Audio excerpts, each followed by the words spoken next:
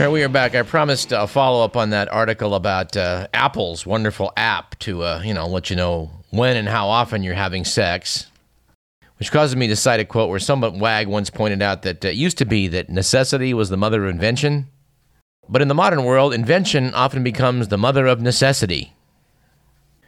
You come up with something, now you got to convince people that they need it.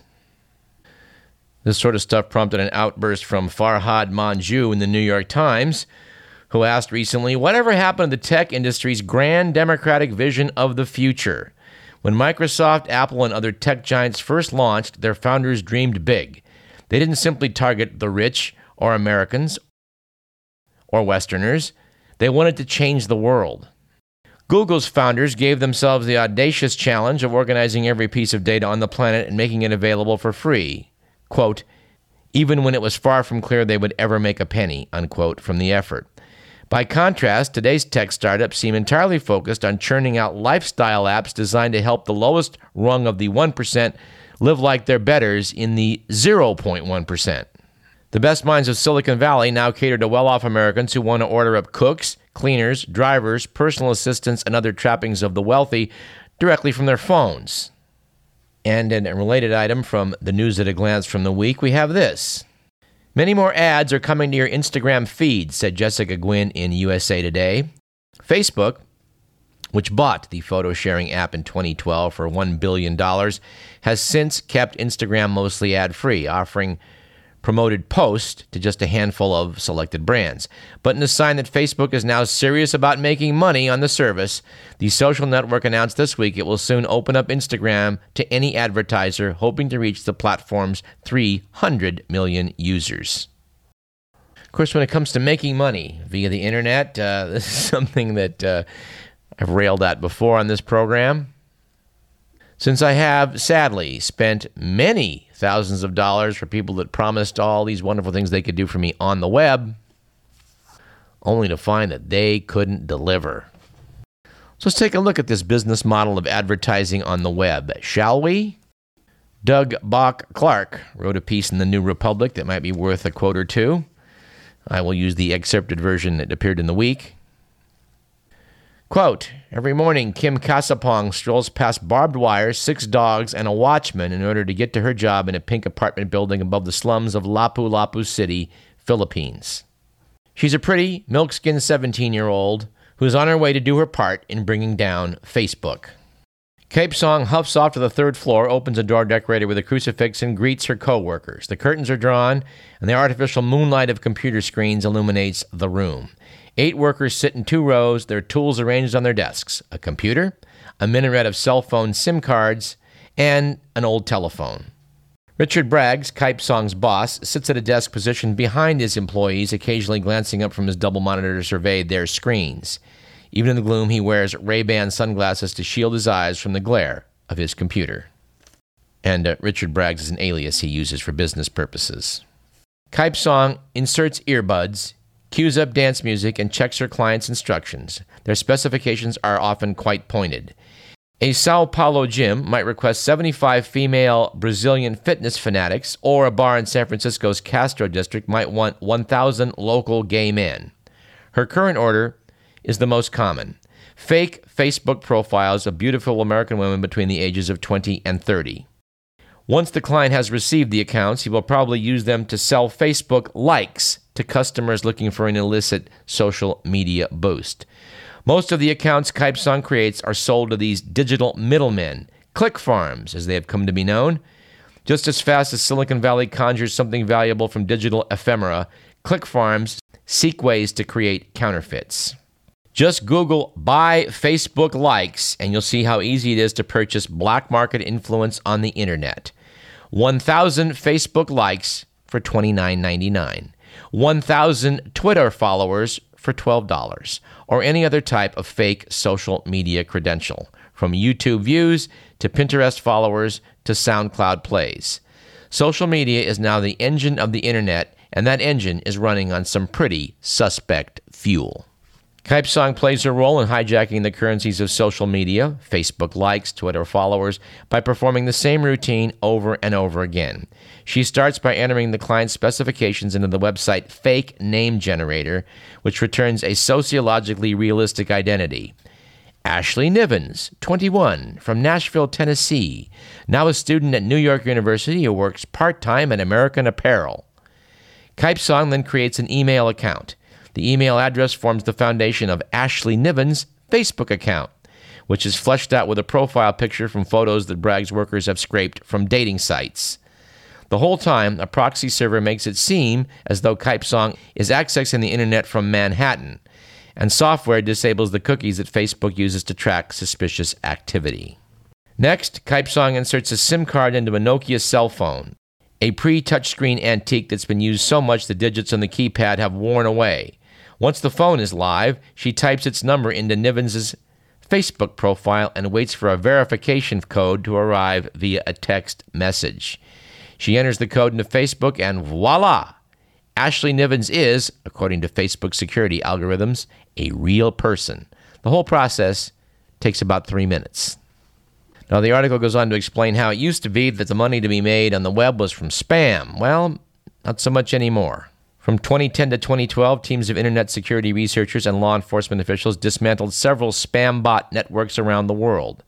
These efforts, combined with improved defenses of email hosts, effectively disabled many onliners in Cebu City, Philippines. They had to look for new ways to make money. Meanwhile, social media's takeover of the internet has been swift and dramatic. Between 2005 and 2012, the percentage of internet-using American adults on social media platforms mushroomed from 8 to 70%. In 2005, Facebook had 5.5 million users. At the end of 2014, it claimed 1.4 billion active monthly users, a little less than half the people in the world with internet access. In 2009, Facebook introduced the like button, which quickly became a way for people to celebrate an engagement or birth of a baby, but also for brands to get people to endorse their products. Companies love social media for the ostensible humanity it lent them. Sales leads that came through social media, studies showed, had a much higher chance of converting into actual purchases. Google and Bing's algorithms take social media into account, so large followings could also improve a company's position in search engine rankings. Celebrities and more minor personalities like bloggers trying to get endorsement deals have increasingly found their value measured in Facebook fans and Twitter followers, and the payments they receive proportionate to their social media clout. Khloe Kardashian reportedly earns about $13,000 every time she tweets anything like, "Want to know how Old Navy makes your butt look scary good?" to her 14.5 million followers. To help companies, celebrities, and everyday people boost their social media standing, onliners set up internet stores, click farms, where customers can buy social media influence. Click farms can be found around the globe, but most are commonly based in developing world in countries like India, Indonesia, Bangladesh, and the Philippines. Most are run by smaller teams that manage software to give digital life to accounts like Ashley Nivens. Notes Doug Bach-Clark, click farms jeopardize the existential foundation of social media, the idea that the interactions on it are between real people. Just as importantly, and this is the thrust of all this, I think, they undermine the assumption that advertisers can use the medium to efficiently reach real people who will shell out real money. More than $16 billion was spent worldwide on social media advertising last year. This money is the primary revenue for social media companies. But if social media is no longer made up of real people, what is it? This February, Facebook stated that about 7% of its then 1.4 billion accounts were fake. That's about 100 million in real terms. In August of 2014, Twitter disclosed in findings to the Securities and Exchange Commission that 23 million, or 8.5% of its 270 million accounts, were automated. It is in the interest of Facebook and other platforms to downplay the severity of the fake accounts problem. In 2014, more than 90% of Facebook's $12.5 billion in revenue and about 90% of Twitter's $1.4 billion in revenue came from advertising.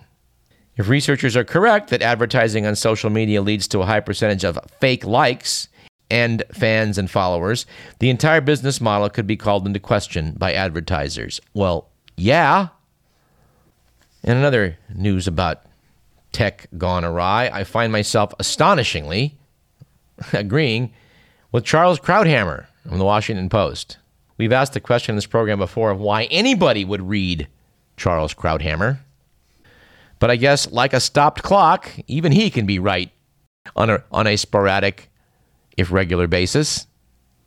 Krauthammer wrote last week that America's doctors are deeply demoralized about the practice of medicine, which is true. I was lamenting this very fact with a colleague from many years ago, a physician friend of mine, who I've now made my doctor. Says Krauthammer, the healing profession they joined is now plagued by incessant interference from insurers, lawyers, and the government, deeply eroding doctors' autonomy. Topping their grievances is the Federal Electronic Health Records, EHR, mandate that all medical offices go paperless by January 2015. President Obama promised the digitizing records would save billions of dollars and countless lives. But instead, EHR has exacted a devastating price, and not just on doctors. Just think of your own doctor's visit, how much less listening, examining, and even eye contact goes on because your doctor is tapping data into a computer, scrolling and clicking. One study found that emergency room doctors spend 44% of their time filling out forms instead of tending to the sick and injured. Well, I think Krauthammer is not wrong about any of this, although he somewhat overstates the case. We've always been expected to keep records in medicine, and administrative-type jerks have always urged us to write everything under the sun down on the paper. So even before electronics emerged on the scene, doctors did spend too much of their time filling out forms instead of tending to the sick and injured. But the problem with the EHRs, as we talked about in this program previously, was that they were a half-baked idea and that the systems were not standardized, meaning that, say, Kaiser might have one and the VA might have another, and they can't talk to one another. Worse, the EHR company might sell you a bill of goods and set up your office and then disappear. Anyway, well, wonders never cease. Charles Krauthammer mostly got it right. Whew. All right, let's hunt up some good news, shall we? How about this? Labor activists have won a landmark victory in Los Angeles. As reported in The Guardian, the LA City Council voted 14-1 last week to raise the city's minimum wage from $9 to $15 an hour by 2020. Seattle and San Francisco have recently made similar moves and will enact the $15 minimum wage by 2017 and 2018, respectively. Predictably, knuckleheads like BloombergView.com signed off saying, activists won't like to hear it, but this wage hike will hurt workers. I'm not saying businesses will shut their doors en masse or start laying off staff. This is a Megan McArdle writing in Bloomberg View. But over time, employers will decide not to add workers. Struggling firms will slip into the red. Yeah. What about all these companies that pay their executives $300-400 million? We talked about these guys running hedge funds getting paid $500 million sometimes, where their hedge fund does not outperform the market. Any chump can buy an index fund that tracks with the market. These guys do less well than that and are richly rewarded to the tune of $500 million for their financial genius. All that's okay, but $15 an hour, oh man, that's going to wreck the economy. Writing in theweek.com, Jeff Sprouse said, please spare me the tutting. Our society rigorously enforces the notion that everyone has a moral obligation to work. But when we refuse to require that employers pay wages that people can actually live on, that's a clear recipe for worker exploitation, as one can imagine. The New York Times sounded off, saying opponents of higher mandated wages insist that higher pay will lead to layoffs and business closings. But these are the same arguments that have been trotted out since 1938, when the minimum wage was first introduced. Experience and research prove the critics wrong. Higher costs to employers are offset by lower turnover and higher productivity. Speaking of productivity, there's currently a lawsuit going on, as reported in the Sacramento Bee by Denny Walsh and Sam Stanton against the California Highway Patrol. The CHP has consistently denied that its officers are subject to a quota. In fact, the practice is illegal under state law. And agencies found to use a quota have paid millions of dollars in damages. Despite that, a veteran CHP officer testified in Sacramento this month that he was subjected to monthly admonishments from his superiors to boost his, quote, enforcement contacts, unquote, with motorists to at least 100 a month. In fact, the court's kind of been woken up by some documents here that indicate that, well, maybe there are some quotas going on over there. U.S. District Judge William B. Shub said, I would think the CHP should be ashamed of that document. They're referring to performance reviews where officers were urged to pull over more motorists. They quoted Michael Haddad, one of two Oakland attorneys representing a Citrus Heights man who is suing the agency for false arrest. Haddad's partner repeated that claim, saying that you can see from the evaluations that the CHP certainly has a quota. The quota is 100 a month, even if they don't encounter 100 people who are doing something that is wrong. Officials at CHP headquarters said they could not comment on pending litigation, but flatly denied Monday that such quotas exist. But then again, they would, wouldn't they?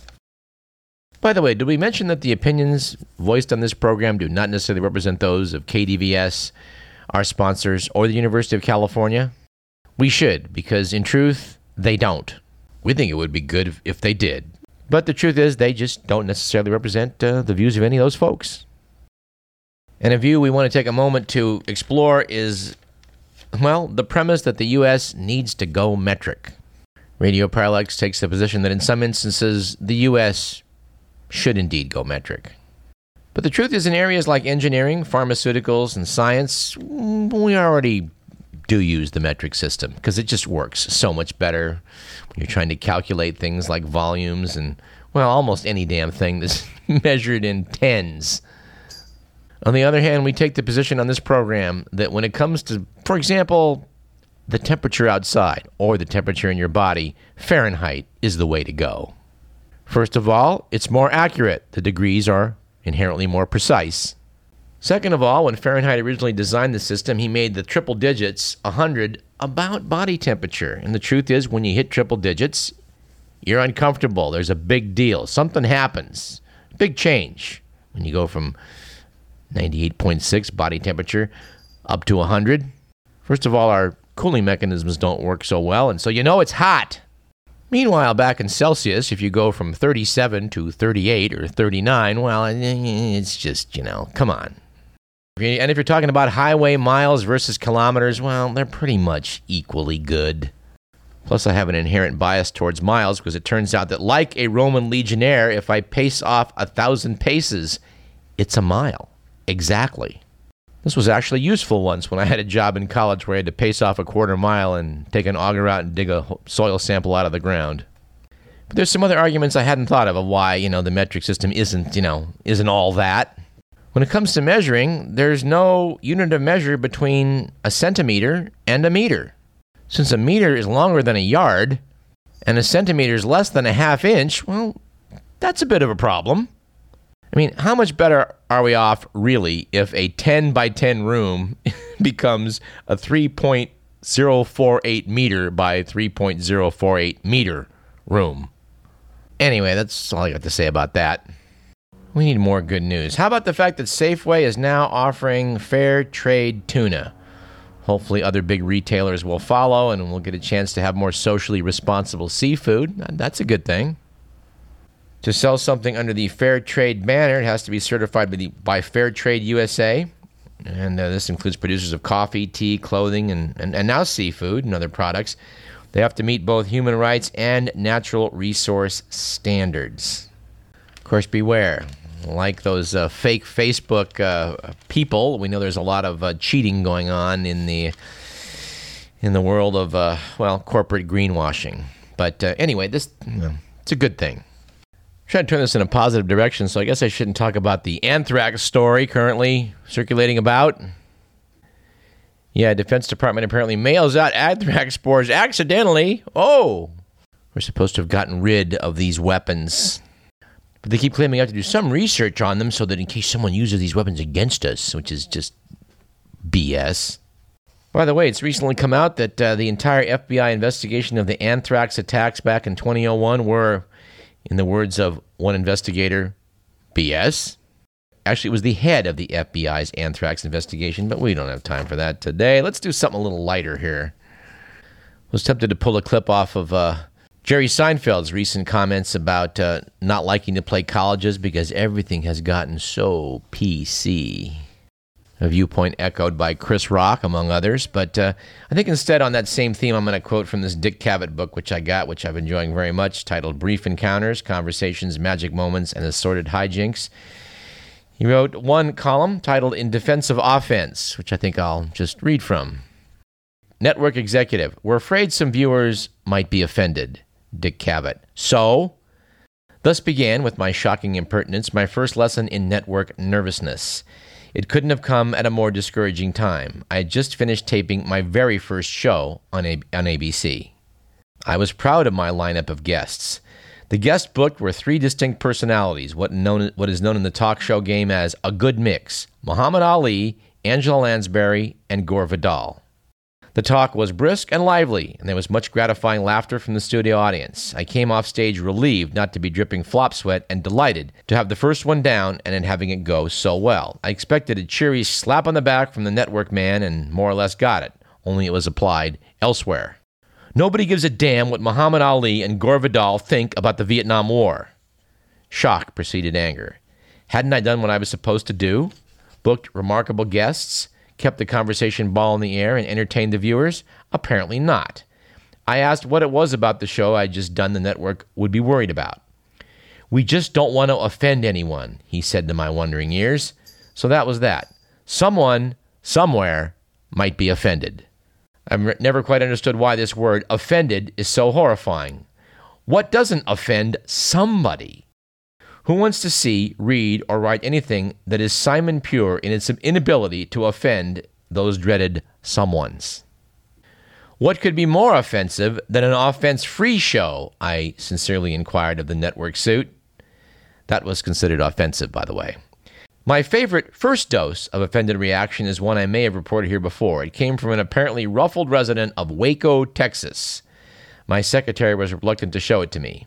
Handwritten in pencil and all in caps, it read, Dear Dick Cavett, you little sawed-off faggot communist shrimp. A lot of thought went into that. Untypically, there was a return address, so I shot right back.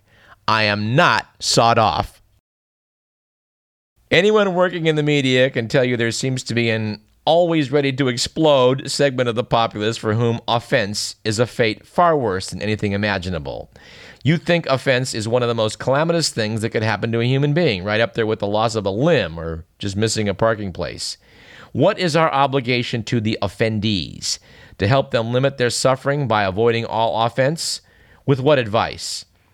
You could stay in the house, watch no TV, read nothing of any kind, including potentially upsetting snail mail or email, and you just might manage to glide through an offense-free day. Stay cocooned, and you will risk no insults from rude waiters, no pain from gruff clerks, no snarls from any employees of United Airlines. What sort of things offend you, Mr. Cavett? An interviewer asked me recently. In other words, what to you is politically incorrect? Cavett. Anything that is politically correct. Such as, well, the infantilism of the phrase the N-word, for example, and of those of less than fully formed cerebral development who have Bowdlerized Mark Twain's masterpiece because of the references to Huck's beloved friend Jim as a nigger in the authentic vernacular of the time. I hate to spoil the fun of the benighted and alleged educators who have even pulled this great book from the school shelves, but Jim is the moral center of the story. Presumably those same people would deny students the pleasure of Joseph Conrad's The What Person of Color of the Narcissus? Why endow a word everyone knows with such majestic power that, like Yahweh of the Old Testament, it cannot be uttered? Anyway, we agree with Mr. Cavett, also Mr. Seinfeld, and Mr. Rock, and Mr. Jay Leno. Last week he went on Seth Meyers' program, Late Night, to make the following observations. College kids now are so politically correct. I mean, to the point where, I'll give you an example. We had interns at the show, college interns. Like the last year of the show, one of the interns comes in and says, Mr. Leno, I'm getting lunch. What do you want? I said, I don't know. Where you going? He says, we're getting Mexican. I said, I don't really like Mexican. He goes, whoa, that's kind of racist. You know, being anti-guacamole is not racist, okay? You have no idea what racism is. That's not racism, you idiot, you moron. Anyway, I think we might want to take a break. Let's do that. This is Radio Parallax. I'm Douglas Everett. Let's hear in our third segment from our old pal Gary Chu, shall we? I feel a hot